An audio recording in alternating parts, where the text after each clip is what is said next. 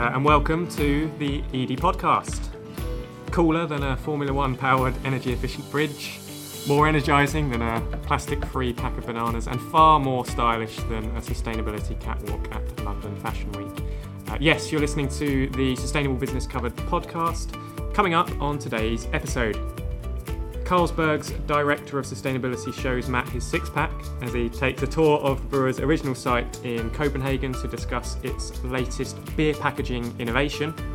For us, the Snap Pack is just one of those rare, radical innovations because, replacing up to 76% of a packaging material in a packaging from one day to the next, while maintaining the same benefits for the consumers in terms of functionality, is incredibly rare.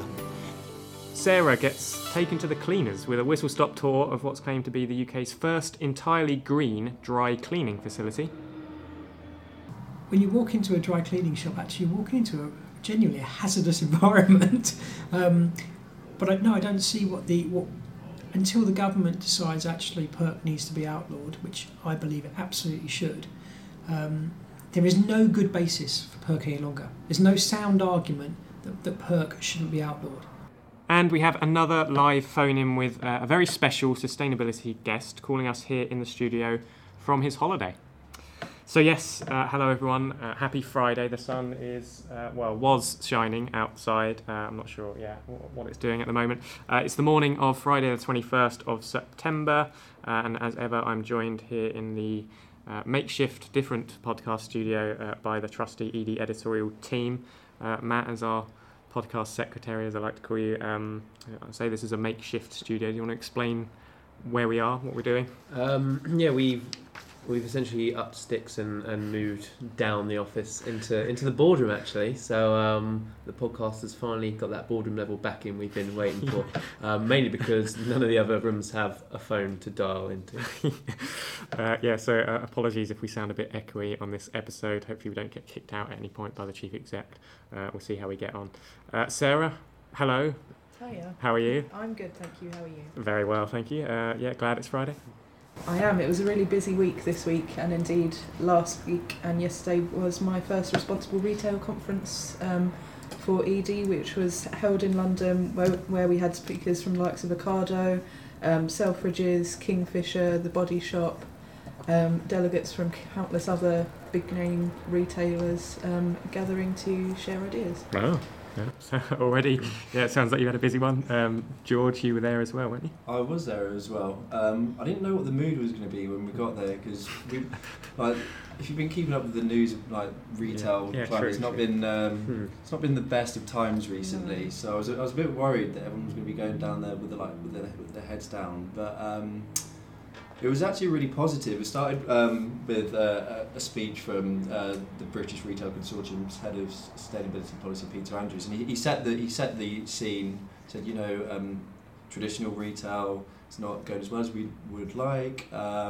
Economic climate's not great, but on the other hand, there's never been a better time for sustainability. So I was actually really pleased with how the day went.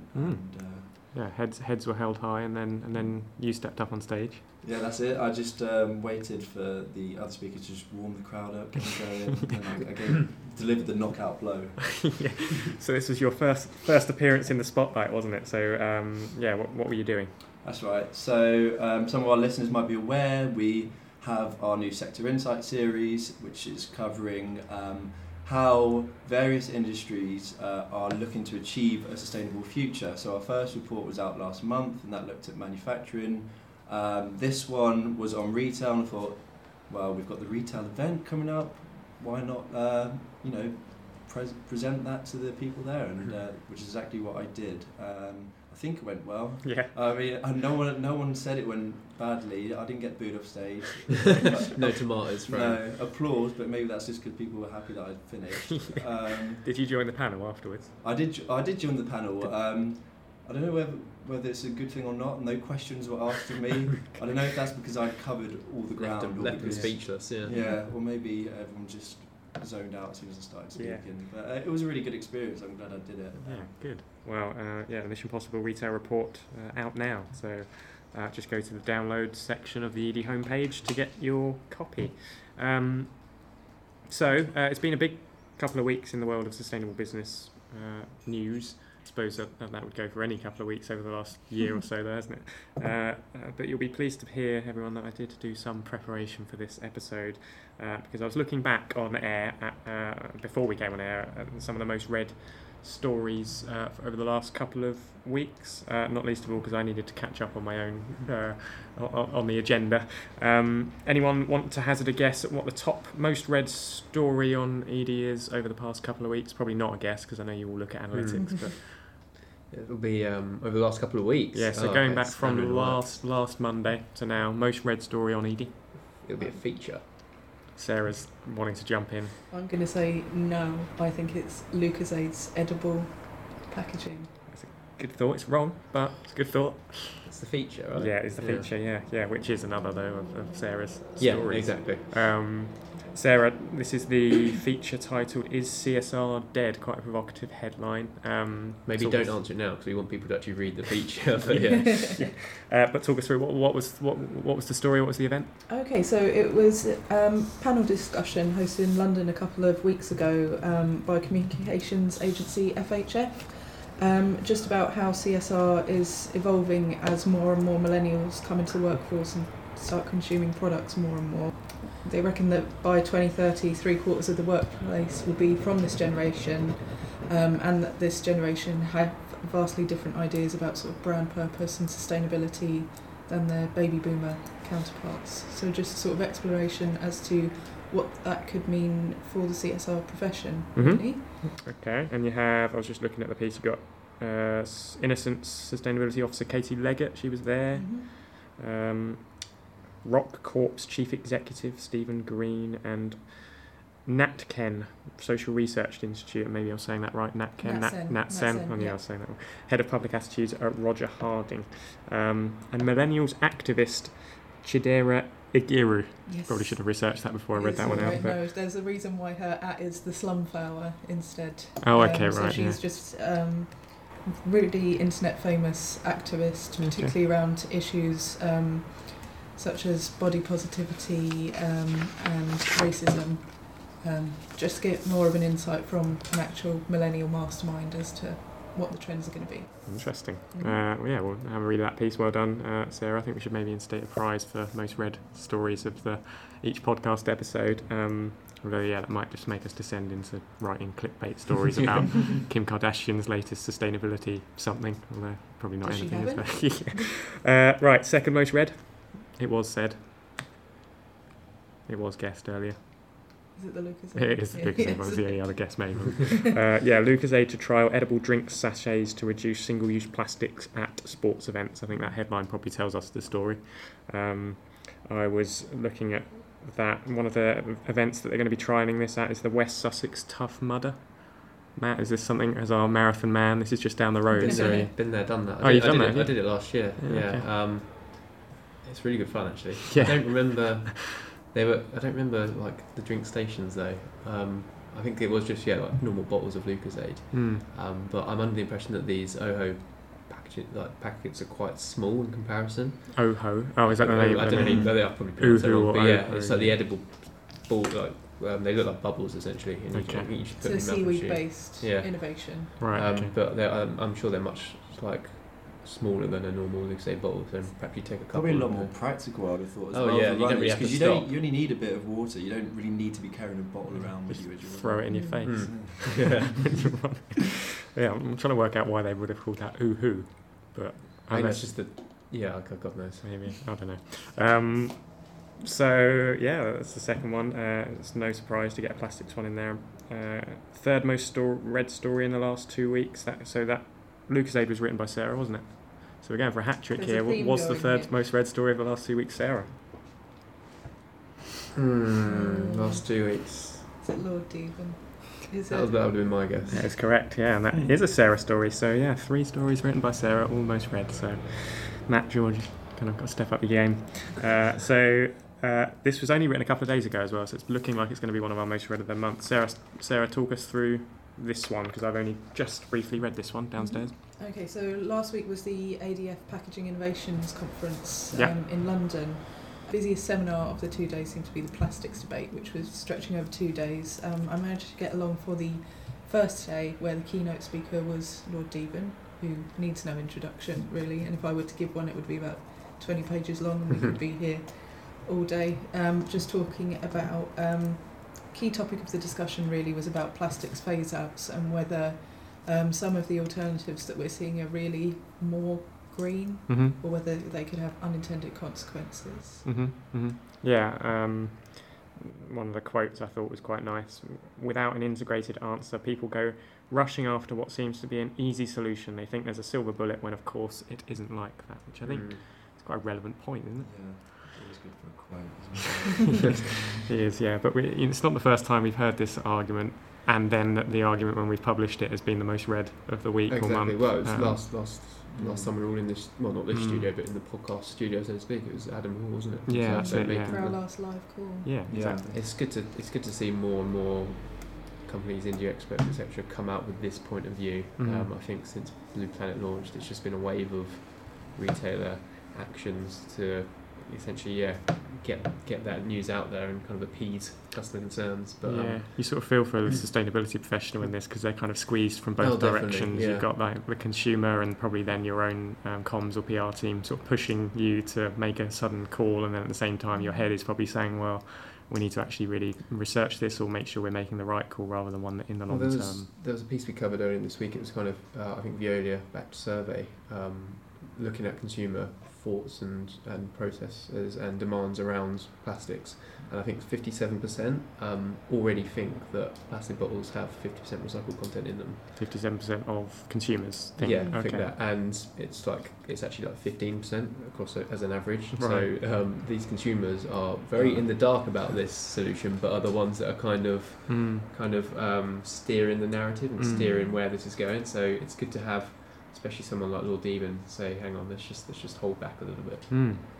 Yeah, and this, of course, coincidentally coming in the same week, just a few days before the government itself, or UK Parliament, announced that it will replace single-use plastic cutlery, coffee cups and lids, drinking straws and containers with compostable alternatives that will be treated as a specialist waste facility. Let's not descend into a talk about government's stance or anything, but biodegradable knives to stab me in the back. So there you go. I think this wraps up part one of the episode, but the plastics discussion hasn't ended here, because in part two Matt chats plastic-free snack packs with the sustainability director of Carlsberg. So see you shortly.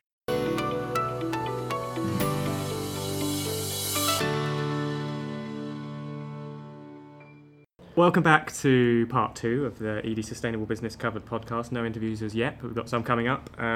This is episode 49, would you believe, of the podcast. It feels like yesterday we were huddled round ED Live, wasn't it, for episode 1? You were there, Matt, weren't you? Yeah, I was. Were you there, George? I was there. I always forget whether you were there. But yeah, you were there as well, the three of us. The trio, and then Sarah joined us later. So I don't know if we've got anything planned for episode 50 yet, or are we still... There's many things moving behind the curtain right now, but it's not going to be a birthday party, because we've just done one of them, so... And that cake's quite expensive, actually. Yeah, well, I was this was going to be my segue, because I was hoping maybe you'd say there'd be some alcohol on tap or some beers available, because this does take us, I guess I've just sort of manually forced us into this next part of the episode, because I wanted you to talk to us about your Carlsberg tour, Matt. Yeah, so I think this was a couple of weeks ago. Went off to Copenhagen for essentially a day and a night, and got invited down to the Carlsberg's oldest brewery, and they kind of put on a bit of a real kind of song and dance about their latest packaging innovations. I was hoping I'd be able to kind of deliver a whole tour of the facility, because they had numerous stands, etc., all kind of explaining what their new packaging innovations look like, but it was rammed in there. There were so many journalists from globally, Ukraine, China, everywhere, and there just wasn't enough time, not enough space to do it. So instead, I'm kind of giving you a kind of very rushed 10-minute chat with Carlsberg Sustainability Director Simon Buss-Hoffmeyer. But essentially what we're talking about is their launch of the Snap Pack. Yeah. We also spoke plastics in the first part of the show, and I think the 6-pack ring on beer cans is kind of the poster child for plastic ocean waste. You always see them right around turtlenecks and stuff like that.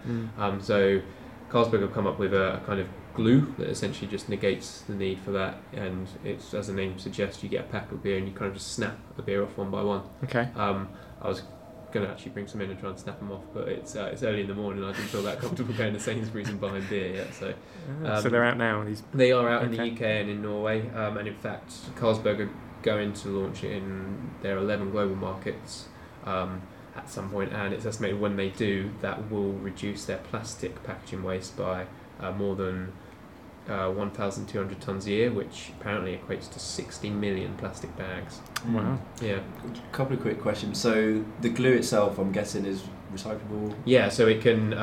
They actually very specifically advise that you keep it on the can, or at least recycle it alongside the can, because it essentially, when it goes to recycling facility, it just gets burnt off along with all the kind of ink and stuff. So yeah, that's all absolutely safe. Nice. And the other one is, are we going to be seeing it in the UK? Yep. Like I said, I think it's there. out. Yeah. It's out. If you were listening just about 30 seconds ago. Because I knew that it was going to be trialled in one of the major retailers, but I didn't know it was... Yeah, it should be out. I don't know what retailers it's in, but as far as I'm aware, any kind of retailer that would stock Carlsberg would stock these as well. It's probably once they finish their usual stock, you'll start seeing it. So don't worry, when you get next it out of the Friday night sorted. Well, let's get straight into it. This is Matt's exclusive chat with Carlsberg's Director of Sustainability, Simon Buss-Hoffmeyer, in full.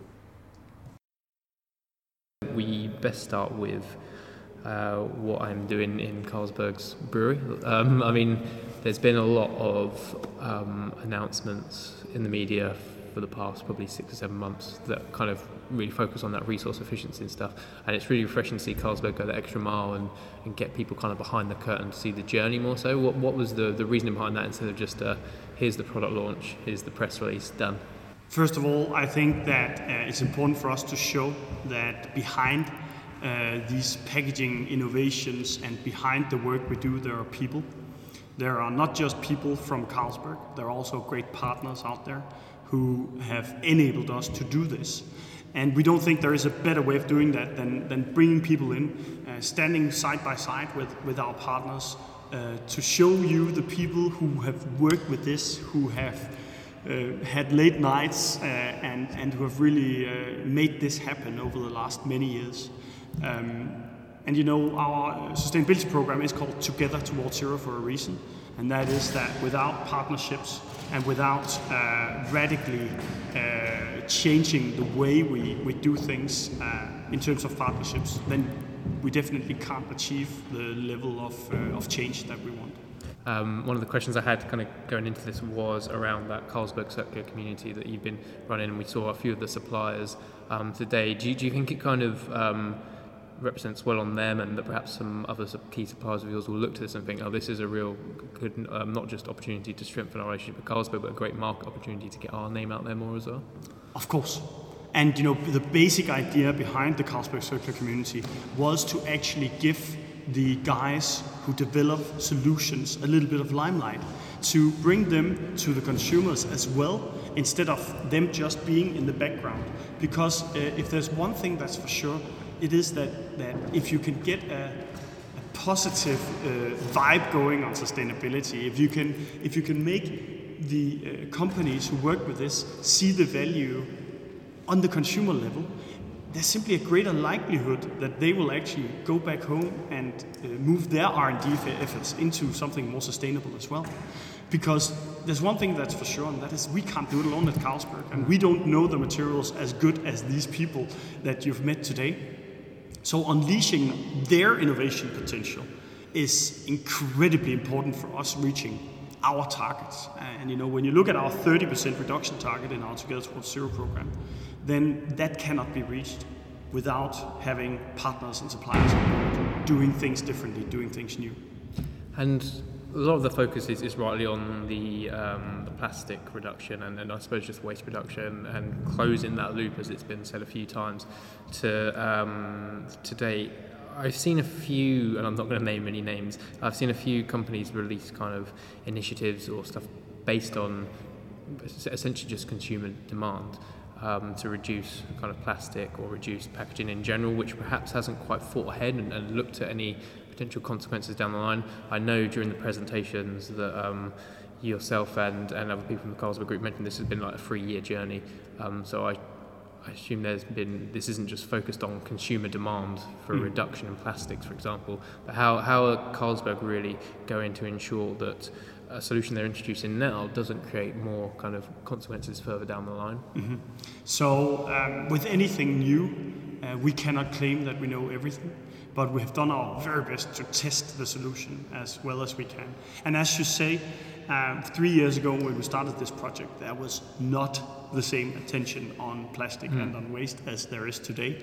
So for us, it's actually really positive that over the course of these years when we've been developing this solution, the attention on sustainability has basically grown. So we're just happy that we were a little bit ahead of the curve, perhaps, in seeing this trend emerging. And for us, the Snap Pack is just one of those rare, radical innovations, because replacing up to 76% of a packaging material in a packaging from one day to the next, while maintaining the same benefits for the consumers in terms of functionality, is incredibly rare. And that makes Snap Pack very special. Yeah. But it has also required a lot more, I would say, bravery from an innovation and development perspective, together with the partner and also internally, in order to really make that happen. It seems like packaging's in a quite an interesting place in the world of sustainability, in the sense that it's because it's consumer facing, they're aware of the issues. Blue Planet in the UK, for example, has really heightened their awareness on the issues of ocean plastics, etc. So if they see a solution come in that is as radical as you say, as the Snap Pack, where there's no packaging, it's this twist and you've got yourself a beer, they can resonate quite well with that. Is the next task then trying to engage these consumers on perhaps stuff that they don't interact with daily, the carbon aspect, the water aspect, and because that's going to drive just as much change across the industry, surely? I can only say it's a really good question, and it's something we're looking at. One of the things that we're doing is we're actually part of the product environmental footprinting methodology pilot. So in the European Union, there's PEF methodologies being made, and here we're looking at carbon footprinting for products, for example. And that is something that we're following with great interest, because that gives us an opportunity to actually tell the consumers that we have a low carbon product, because in general beer is actually quite low carbon, low CO2 compared to other drinks. So there might be something there that could be interesting for us. And of course, when you see that we're aiming to be carbon neutral in 2030 at our breweries, 20 years before the Paris Agreement states carbon neutrality is needed, of course that is something we also want to communicate to the consumers. That is something that the future will definitely bring from our side. Increased focus on the effects of climate change, but also on the fact that we are really taking a lead on taking action on this. And there's obviously been a lot of build-up to this day. I imagine this has been kind of marked on the calendar for quite a while now, and you've been really looking forward to it. Now that it's been and done, it's not just a case of kind of put your feet up and rest. What now? Is it kind of monitoring the actual impact and performance it delivers, and does that give scope for wider rollouts, not just across the Snap Pack, but with the recycled shrink wrap, etc., the CO2 cap bottles, that kind of stuff? By no means. We can put our feet up. The really hard work starts now, because now we're going to start the real implementation, the discussions with customers, the feedback from beer lovers on all of the things we're launching. And as we said, it's an incremental implementation. So we start on Snap Pack with Norway and UK in September, and then Denmark comes in January, and then we're going to line up the following countries after that. So just the sheer scope of the implementation of all these things that is now following is huge, and we're already now also starting the next level of development on the existing betterments, but we actually also have some exciting new betterments already in the pipeline. And that is really what I think is special also about how Carlsberg has taken the whole concept of betterments and sustainability and taken it into the brand identity, because that means that we can constantly ask ourselves the question, what can we do better? And that just means that we get people excited, brand managers and internal guys, but also external guys, asking the question, what can we do better? And I think that is actually going to spur a whole lot of innovation and a lot of new ideas that we have no idea is there yet. But it's my hope and my expectation that will also come. Yeah, I really like the business appetite for ideas, and especially when there's no idea of how they've got a target in mind or an initiative, and they don't know how they're going to get there. I think it's quite a brave thing to do. And I saw, rather surprisingly, kind of tucked away in the corner of all today's presentations, the green fibre bottle in a nice little glass case, like it was the crown jewels almost of Carlsberg, and that we're going to finally see some market-facing aspects of that in 2019.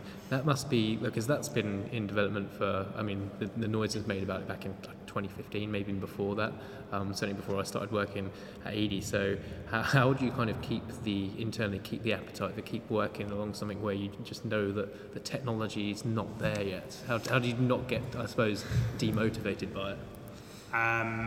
First of all, you could say we actually started the work on the Snap Pack and Green Flower Bottle at the same time. True. And that just tells you that all breakthrough things takes time. And secondly, actually the Snap Pack is a really good example of how we avoid being demotivated, because it has taken 3 years, but now we're here. We have a big machine installed. It's doing what it was supposed to do. Yes, there are tweaks that we have to do. It is the first time we do it. But it's there, it's physical. And actually, an event like today can also act as a positive reinforcer of the fact that it's the right thing to do.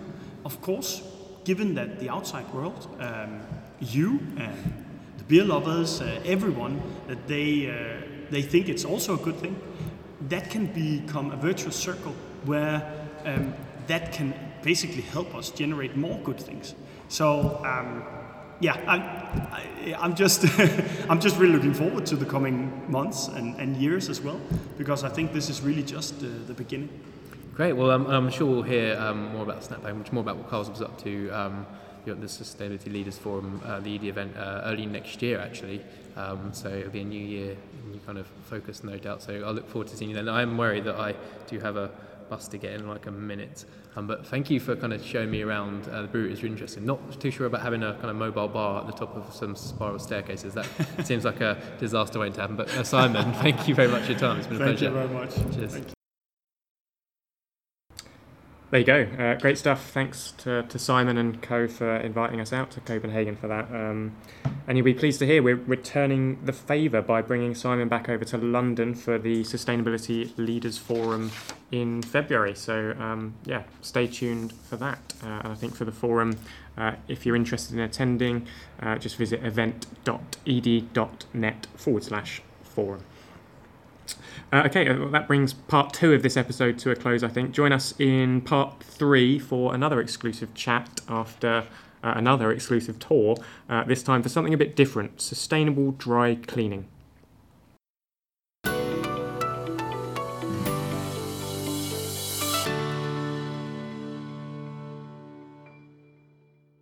Welcome back to part 3 of the show. The sun's come back out, which I think is quite fitting for this next segment, because Sarah, you recently travelled up to sunny Watford for a tour of a new solar-powered factory, didn't you? So it's a new dry cleaning facility, and it's basically, it claims to be the UK's first completely green facility of its kind. There's a solar array on the roof, washing machines that weigh how much laundry is put in them so that they don't use excess product or water, use bio-based, non-toxic laundering products compared to the usual agent, which is a carcinogen, and also a sort of wastewater butt that reuses 80% of the water used by the machine.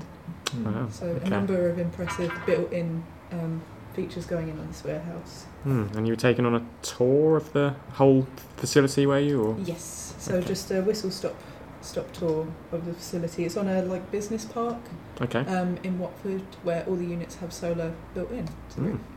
Well, I believe so. It's their V-Clean Life's Managing Director Nick Harris who took you on that tour and you had a chat with? Yes. So Nick founded the company several years ago, but this move is seeing its sort of physical operations size increased tenfold. So it's a notable expansion, giving them a lot of opportunity to build in more sustainability features into the new warehouse. And then before that, he was working in the clothing industry as well, so he has a big interest and background in making those industries more sustainable. Well, that's an interesting discussion point. Well, here's your chat then, Sarah, with V-Clean Life's Managing Director Nick Harris in full. It might seem like a niche industry or a small footprint, but the UK's laundry sector has been estimated to process more than 740,000 tonnes of textiles each year, according to the latest data from the Carbon Trust. To process that amount of product, you need about 1,254 gigawatts of power, which, if generated from coal, generates more than 250,000 tonnes of CO2 every year. Moreover, most of the dry cleaners you see on the high street use a liquid agent called perchloroethylene, or PERC for short, to carry out their cleaning process. The chemical is listed as a carcinogen in several states and nations and has been shown time and time again to have a toxic effect on soil, water and air. Which is why I'm here at Watford today to see how the cleaning company V-Clean Life is showcasing innovative new ways to reduce the environmental impact of the laundries industry. I'm here with the founder of the company, Nick Harris, who's been in the industry for 17 years. He should be able to shed some light on how traditional processes could soon be switched up for greener alternatives that ultimately help to protect the environment. But as we'll talk about, it's not just the new process that's considered green here. Okay, so you're about to walk into what is effectively the most high-tech, most ecologically sound dry cleaning unit in the UK. Okay, so we'll go in.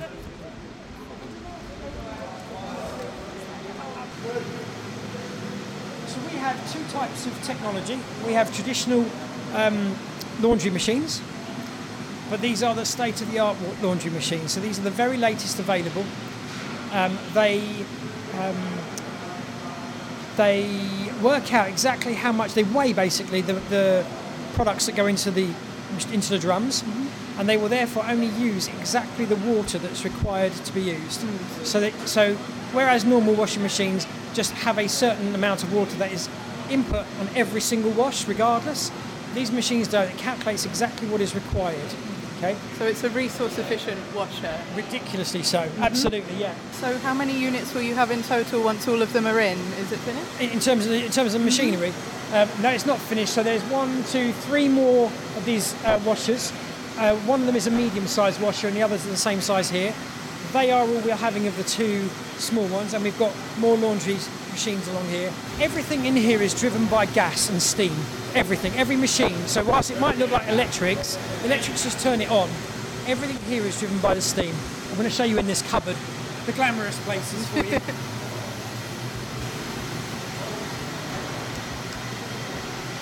Let's be quiet in here as well. So, as you know, we picked this unit actually because of the solar panelling. So that it already came with the solar array? Yeah, it was one of the reasons why we picked it. If we found a unit that was perfect, that didn't have the solar array, we'd have put it on. It's part of who we are. We absolutely want to be known as, not just for marketing purposes, not interested in that. We don't do anything here for marketing purposes. It actually is in our hearts that we want to do these things.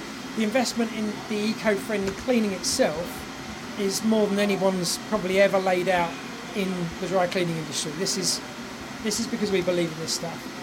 So this little unit here, you probably recognise this. This is our solar panel machine.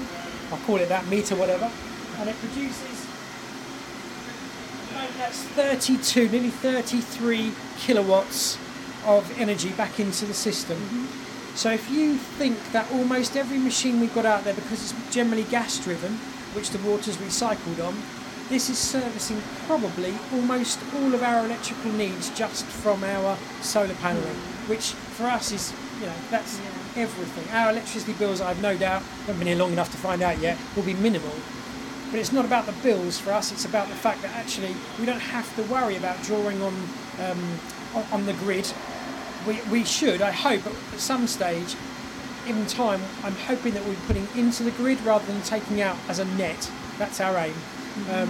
We'll see if we can get to that.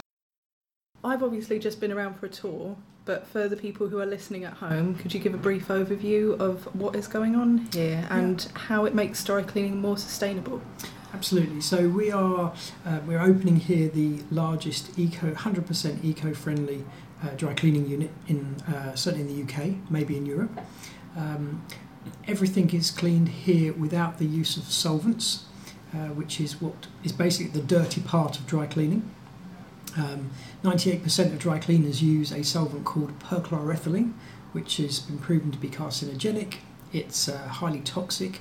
It takes hundreds of years to disappear when it's been put in the ground, sunk in landfill in steel containers, and then sadly seeps into the water table. Instead, we clean everything with water, much of which is recycled, as you've now seen on your tour. So very careful use of water.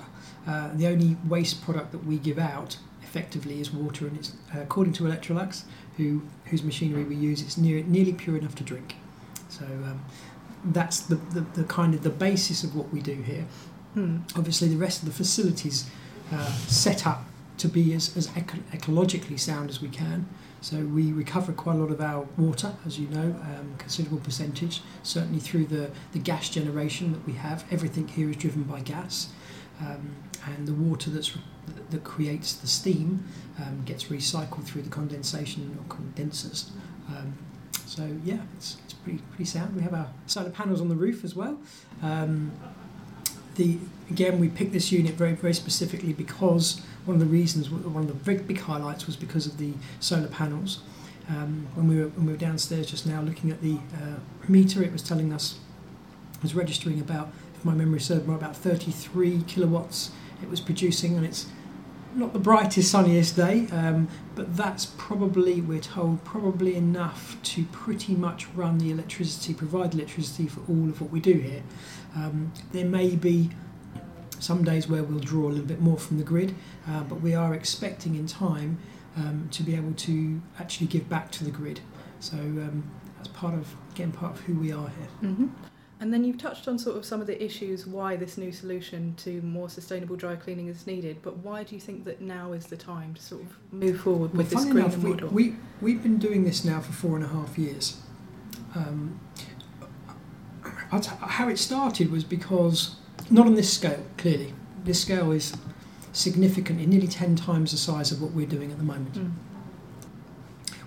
I believe, my staff here, my family, we're very, very... we have a real family environment here. We're not like a big corporate business where, they're the workers, we're the management, all that nonsense. I sweep the floors like everybody else does, and that's how we work here. And you'd have seen the staff, everyone's got smiles on their face, it's not put on, it's just, that's how we are. And I believed actually at the time that using that using the perchloroethylene, I just felt I wasn't doing, my staff who were using it for cleaning, I didn't feel that it was right any longer to put them through that, frankly. So that began our journey to becoming eco-friendly, and we do believe we are genuinely proud and really trying hard to be eco-friendly in all the different steps that we take. We said, you know what, let's see what we can do to get out of this. There wasn't very much available at the time, but it's come on leaps and bounds since. We did invest into this wet cleaning technology 4.5 years ago. We got rid of everything that we had and completely started again. We had to relearn how to clean, because when you've been a dry cleaner for years and years, traditional dry cleaner for years and years, it's very, very difficult to then become a wet cleaner. You have to forget everything that you've learned and restart again. We did that, went through growing pains, which was fine, and here we are now, absolutely committed, and our staff are able to work in an environment which is not oppressive. When you walk into a dry cleaning unit, particularly a factory, the smell is so overpowering of the solvent. Absolutely, it's horrific. And you're breathing that in all the time, and it's bad for your kidneys, bad for your lungs, bad for your liver. Now, with our unit, if you came in a month's time and we're producing and we're flat out, all it will smell like, is like Lenore. It smells Lenore fresh, and I'm not promoting their brand in any way, but that's the smell. That'll be the scent in the environment. That's the environment they're working in. Plus, it's not as hot as a dry cleaning unit. There's less direct heat anywhere. There's less chance of burning yourself on anything, which actually is, again, for me, is important. It's not quite eco, but for me, it was all about looking after my staff. And I also come from a clothing background, as I've explained, manufacturing, and some would say I'm very passionate about clothes. Okay, I love clothes. A bit of a clothes snob. Don't quote me on that one. And so for me, understanding what the perk was doing to clothing made me realise it's completely the wrong way. You're not looking after people's clothes, you're damaging them. Every time you take your clothes to a traditional dry cleaner, you're actually asking them to damage your clothes for you. But you just don't know that, because people don't know what goes on in dry cleaning. But yet when you clean with water, everything is actually taken care of. When you give your clothing to a traditional dry cleaner, I'll pick on you, for example, okay? So a lady might wear a dress, you would sweat into the armpits, it's just inevitable, and therefore you've got sweat microbes still on the garment. When you give it to a traditional dry cleaner, it removes the stain. Perk removes stains very, very well, but it doesn't clean your garment, it doesn't wash it. Whereas our process, the wet clean, because it's cleaning with water, washes everything away, which means you get a proper cleaned garment. There are no microbes left on it. We don't have to add a scent in to hide the BO that's left, which is a wonderful thing. So we take care of the garments. We're very gentle on garments. We take care of the staff, and then of course the greatest perk of all, a little bit of a pun there, but the greatest, the benefit of them all is the fact that actually we're not damaging the environment with it, and it means that there are 3 ticks for us, 3 wins for us, and I think that's really why we actually all go home genuinely with a smile on our face at the end of a day. We've cleaned X number of thousands of items, and we say, do you know what? We did no one any harm today. All we've done is help people, and I think actually from our ethos, that's what we're about. We want to look after clothes, we want to look after the environment, we want to look after people's pockets. But then you mentioned there just some of the challenges that you've had to overcome to get this far and to scale up. So the expenditure being a big one, and then having to retrain everyone on how to clean and what cleaning means. Yep. So there's obviously a lot of barriers for adoption to this, but how can other businesses follow suit? I think you take the risk. It depends on how serious you are about these things, I guess. We're committed. So yes, we've sunk into this unit the best part of £2 million. Did I have £2 million to start with? No, I was just like any other small business owner. I didn't have anything. We went and raised the money and we sunk it in there. If you want to do it, you'll do it, I believe. There isn't in this country yet, and this is the bane of my life, and interestingly we raised it with the MP just before Richard. There, in a number of countries around the world now, they're banning perk, or have banned perk. A number of the states in America now have banned perk. There is no incentive for these people in this country, these dry cleaners, to change. Why should they? They've been doing it this way all their life. They make their money. They're happy. There is no incentive to do so. Our incentive was because actually we're more of a corporate business than a traditional little dry cleaning shop, with all due respect to them. The dry cleaning industry is pretty much a cottage industry. It's individuals owning 1 or 2 shops generally. There's no real big chains. And we on the other hand have worked with corporates in London for so long, not just providing cleaning, but we also provide corporate uniforms as a business. So for us, we're more of a business than a dry cleaner, if that makes sense. But in terms of the actual industry, because it's a cottage industry, trying to get people like that to reinvest money, they're not interested. Why bother? They'll work until their machinery fails. Most of them have got dry cleaning machines that are ancient, which again is frightening because they're even less sound and clean than, a brand spanking new one, for example. I mean, when you walk into a dry cleaning shop, actually you're walking into genuinely a hazardous environment. But I don't see what until the government decides actually perk needs to be outlawed, which I believe it absolutely should. There is no good basis for perk any longer. There's no sound argument that perk shouldn't be outlawed. It is carcinogen. We ban, to a degree, we ban smoking. Certainly in all the buildings. So why would you have a carcinogen in a building, in a closed environment like a small dry cleaning shop? Why would you do that? I just don't think it's right. It appalls me. We are speaking to the government. We have spoken to the government many a time. We've not had any great response, sadly, as yet. But I do feel that people need to hear this message. They need to understand they've got a choice now, thankfully, through the launch of what we're about to do with V-Clean and our V-Drops that are going to be put out everywhere, and the price point that we're offering as well. I'm hoping that we've made that choice now so straightforward for people, even forgetting the eco side of things. The fact that we're so incredibly cheap compared to everyone else, it will mean, I hope, people do think with their pockets. So if I can convince you to clean with me because of the money, I can sleep well at night knowing that actually we've also done something good for the environment. And I think that's really important, and that if people then stop going to these dirty cleaners and have their clothes looked after properly, have it at an incredible price, and at the end of the day becoming to an entirely green cleaning facility, then literally everyone's a winner, and I think that's what's got to happen. Well, you've touched a little bit on my last question there, which is your visions for the future for the business. Yep. So obviously it looks like you do want to sort of drive policy for perk banning as well as making... 100%. Yeah. It's absolutely, it's got to happen.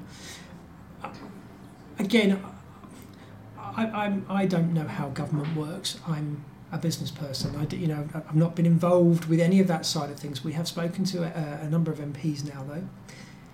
All the MPs we've spoken to have grasped what I'm saying. They all acknowledge that there is enough evidence out there as well. So, and yet nothing seems to really happen.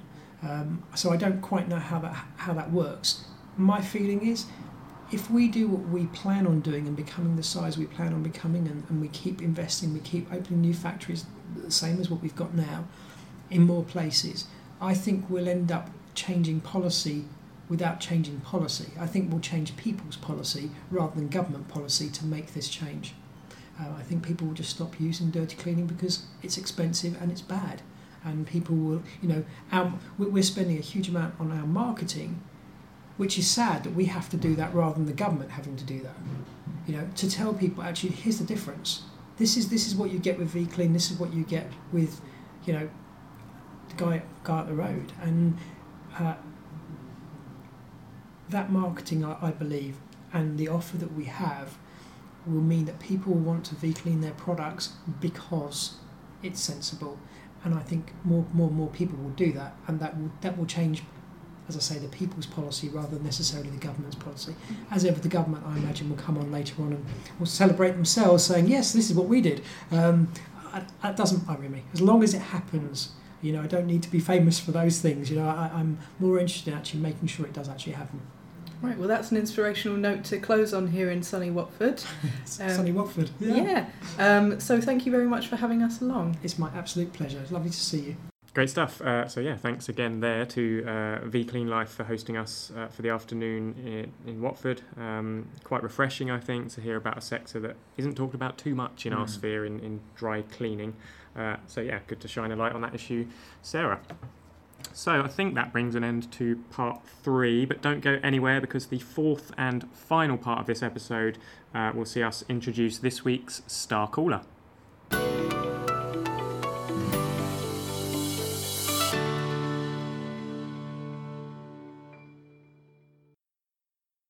Okay, hello, welcome back to the fourth and final part of the Sustainable Business Covered podcast. This is always the most exciting part of an episode, I think, because we have our live caller ready on the line, I believe. So, George, I mean, we've been waiting a while to get you involved in this episode, but finally you're involved in part 4. So you've arranged this call, haven't you? So, tell us who we've got and what we're chatting about. Thanks, Luke. So basically, what will be the Sustainable Development Goals week next week? It's a dedicated week created by United Nations. Basically, as a way of raising awareness around the goals. As we know, a lot of progress has been made, but we're not moving fast enough, particularly in the corporate sphere. We're seeing a lot of companies are failing to meaningfully engage with the SDGs, maybe struggling to move from ambition to action. So with that in mind, I think it's great that we've launched this SDG week to raise that awareness. We've now got someone on the line who'll be able to talk to us about a company that's actually doing really well with embedding the SDGs into their company. So we've got Martin Gettings on the line. He's the head of sustainability at Canary Wharf Group. Mm-hmm. Canary Wharf Group, a lot of listeners will know, have done really well in sustainability efforts recently. They've got this carbon net positive goal. They've already reduced carbon emissions quite substantially across the portfolio. That now driving a net zero carbon strategy, and as part of that, they've aligned themselves to the UN's SDGs for the very first time. So delighted to have Martin on the phone. Yeah, well, hopefully if this technology is working in this boardroom, then he is on the phone. I think it's finally time we say hello to him. Martin, are you there? Yes, I'm here, loud and clear. Good morning, everybody. Good morning. How are you? I've got written down here that you're on holiday. Is that right?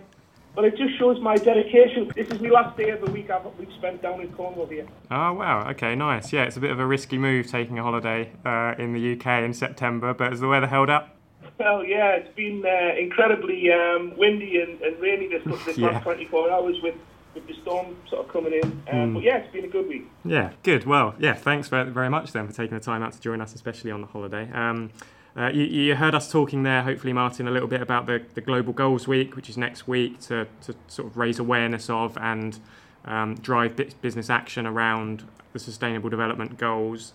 I wondered if you could just talk to us a little bit about what Canary Wharf Group is currently doing around the SDGs and where it's at on its journey. Yeah, no problem. I just want to pick up on a point George said.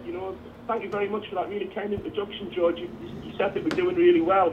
I've got to start this off by sort of qualifying with, we are proud of what we've achieved, but we know that there's much still to be done.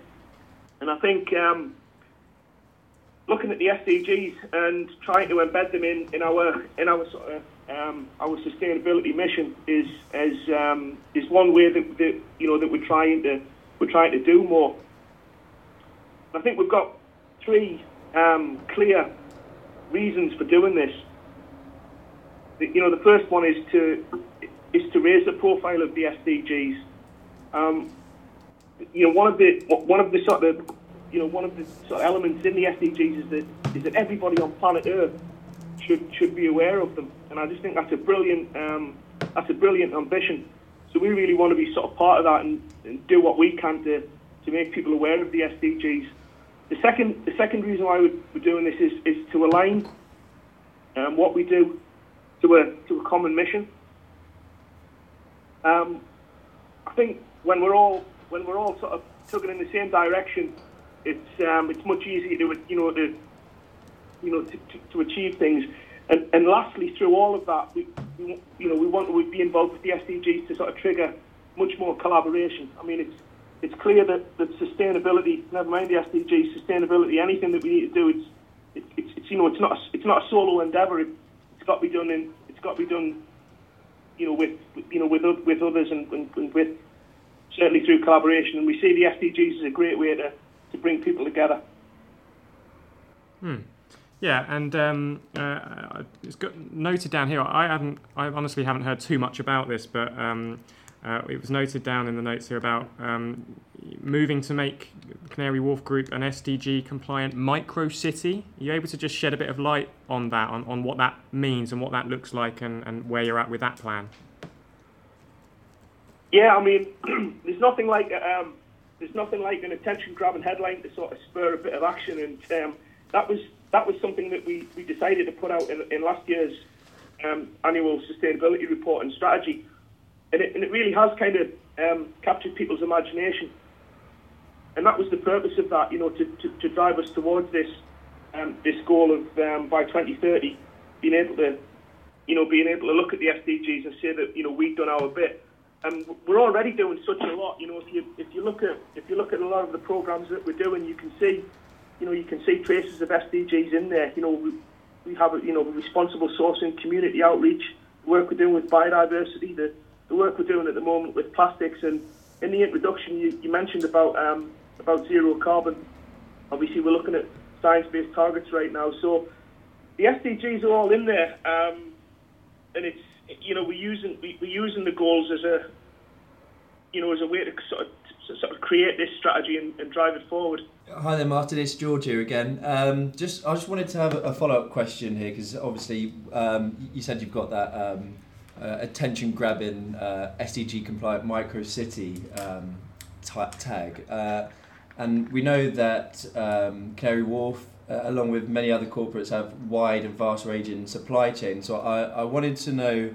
I know it's hard enough to get work done in your own operations, let alone across huge, vast-ranging supply chains. So I'm wondering how you overcome that challenge of delivering SDG compliance and transparency in each of the countries that you operate, especially those that are potentially less regulated. Yeah, that's a great question, George. Thankfully, at the moment, we're only operating in the one country, London. It makes it easy to be compliant in London. But I've always made the point that being SDG compliant around Canary Wharf is not really the goal. It's absolutely the goal to be compliant throughout our supply chains. And obviously, whilst we might only be based in East 14. Our supply chains do sort of stretch around the world. I mean, that's one of the reasons why we chose to use FSC certified timber in all of our projects. We get all of our projects FSC certified, and we know that through doing this, the whole sort of timber supply chain is in line with the relevant SDG goals. So that's a great way of having that knowledge that at least one supply chain is SDG compliant, and we're looking at, we're obviously looking a lot wider than just timber. We're looking at the ISO 2400 framework to drive sustainability further into the supply chain. Obviously, we'll be looking at various monitoring tools that come with that.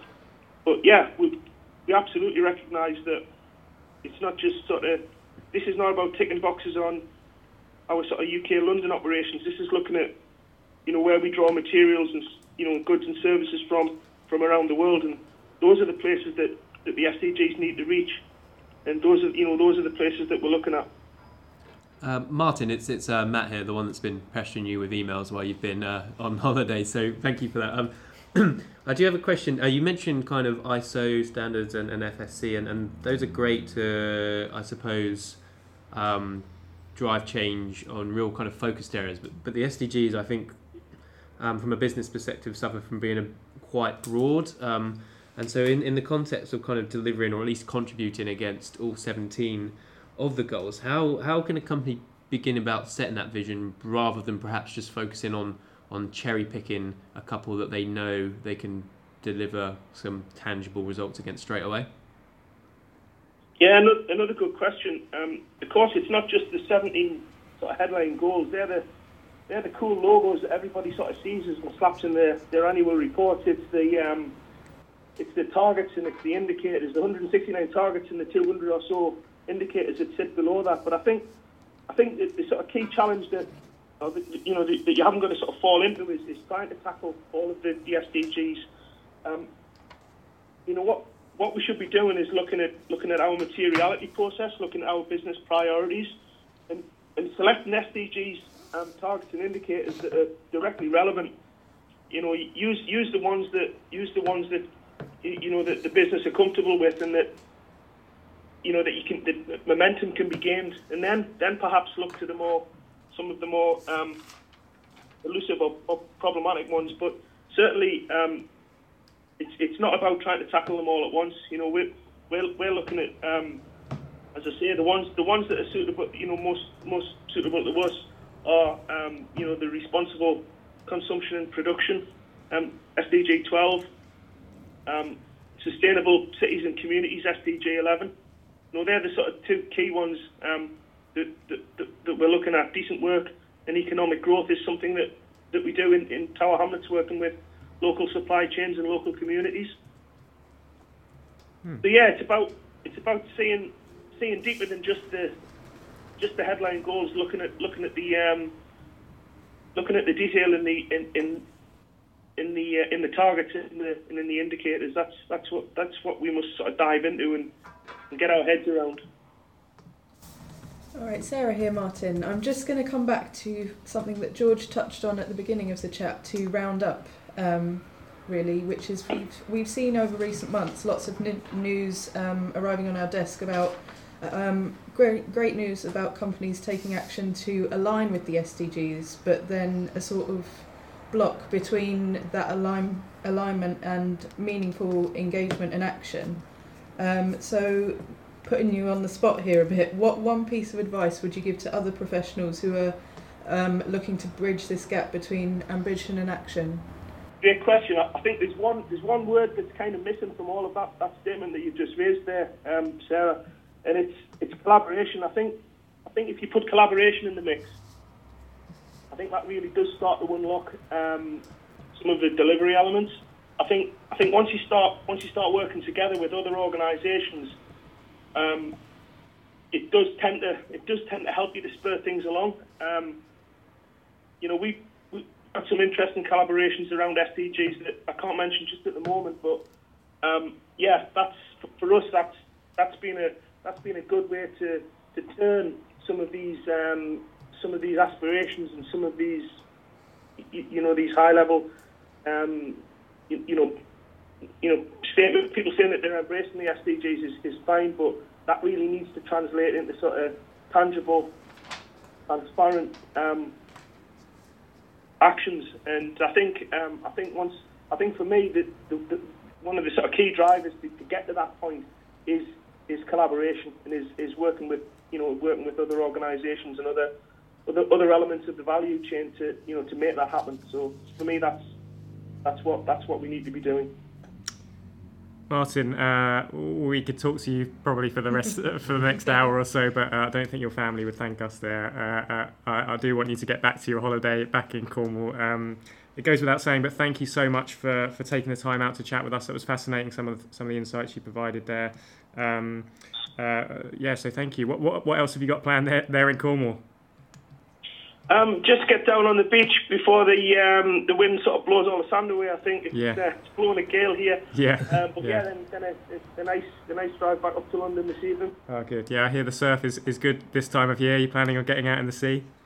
Oh God, no! I wouldn't don a wetsuit for everyone. That would spoil a holiday for everybody else. I think. No, that's not for me. Well, you've made us very jealous, regardless, Martin. Thank you very much. Enjoy the rest of your break.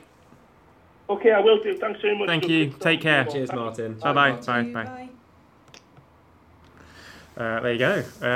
Canary Wharf Group's Head of Sustainability, Martin Gettings, surfs out into the sunset, I guess. Thanks, George. Did that go to plan? Yeah, I think so. At least from our side, I'm hoping his family aren't going to berate us afterwards with a phone call. They work well, don't they, call-ins? Yeah, I think we should do this every podcast.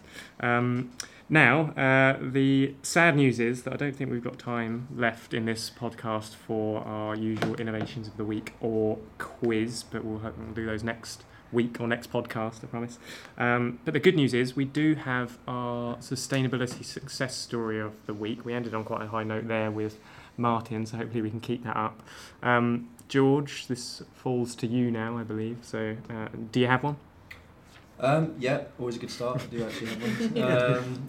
So this week our success story is on the catwalk. Okay. Right. Don't worry, I won't be doing any rendition or anything like that. But it was for those of our listeners that aren't aware, it's London Fashion Week this week. Fashion industry is one that gets a lot of attention, potentially not being the most resource efficient industry in the world. We've had the spotlight's been placed on the industry heavily over the last couple of years. I think everyone remembers Hugh Fearnley-Whittingstall's documentary, when he was standing on top of that 7-ton pile of discarded clothes. I don't think he stood on top of it. I think I've actually got a picture here, Luke. Okay, right. That is generally my bedroom, I think. There's a chair underneath there somewhere. You'd think you'd sink into a big pile of clothes, but somehow he's managing to sort of clamber up on it. Yeah, very impressive. So yes, London Fashion Week this year it's taken a bit of a different angle. It's trying to boost its sustainability credentials, really looking at diversity, brand ethics, that kind of thing.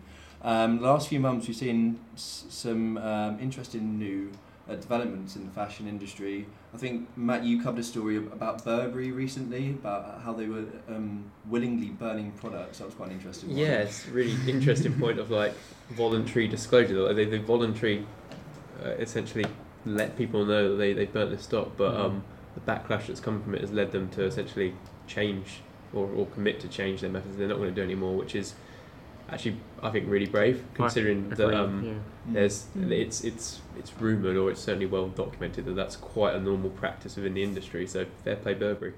Because when you first said that, I was wondering what the connection is with sustainability success story. But I think I agree with what you just said, mate. I think you and I were in a roundtable, weren't we? Discussion. This is completely my own idea. Because I remember I was on the sidelines of that, and it was just an interesting point, and maybe an insight that it's easy to forget when we get the story come across our desk from an NGO, I think it was, that shed light on this story. But actually, the truth of what's happened is, yes, obviously that's what's the result of what has been done, is that they are taking that approach, which isn't right. We know it's unsustainable, but we know that a lot more is going on that's of similar kind in the industry. And if there's anything positive that can be taken out of it, the fact Burberry have taken that bold step and announced something, and not announced it, but being public about what they're doing, I think it is the first step. It's like admission, step one.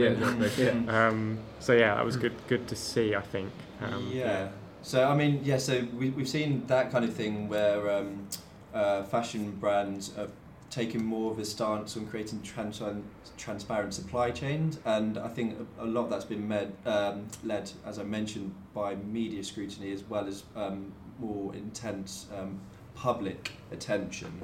We're seeing a lot more purpose-driven brands and strategies over the last few months. I was interested to see I'm sure everyone saw the advertising campaign that Nike came out with, which was the starring the #TakeAKnee founder, Colin Kaepernick. You remember he famously took a knee to, I think it was taking a stance against racial prejudices in the US. Black Lives Matter, wasn't it? Interestingly, the fact that pcampaign was purpose driven, Nike reported a 31% increase in sales after that, which I thought was fascinating, showing the purpose driven brand is actually delivering. But anyway, bringing us back to the original point of London Fashion Week, I think a lot of brands have been exploring ways to drive sustainability. We've seen the banning of animal fur this week at London Fashion Week. A lot of closed loop approaches being used, some innovative ways to use fabric. I think Sarah, you mentioned they're using fabrics made from cow dung. Yeah, so there was one particular designer, Vinanomi, which has showcased a range of green innovations on the catwalk this week. You've got a material that's made out of flax and cow parsley rather than cotton, which are obviously easier to grow in the UK and less resource heavy to produce. And they've also got things made out of recycled tin cans, so sort of reassigning a value to waste and making waste fashionable. Yeah, well, there you go. Yeah, managed to get an innovation of the week in there as well. Yeah, which is good. Yeah, speaking of innovative ways to use fabric, it's good to see George's attire today. It looks like it's that recycled old inliner you're wearing there, George. Yeah, just got it straight out of landfill. It's old. Landfill mining done to a T. I couldn't resist a little deeper. Well, there you go. The fun's over. I think that's a wrap for this episode. Matt, are you able to shed any light on what's in store for next episode? No. Okay. No. Good. Well, it is episode 50 though, so hopefully some exciting things in store. It's all under embargo. Good. Yeah, looking forward to it. So until next time, it's a goodbye from Matt. Goodbye. Goodbye from George. Bye. And goodbye from Sarah. Bye. And a goodbye from me. Goodbye.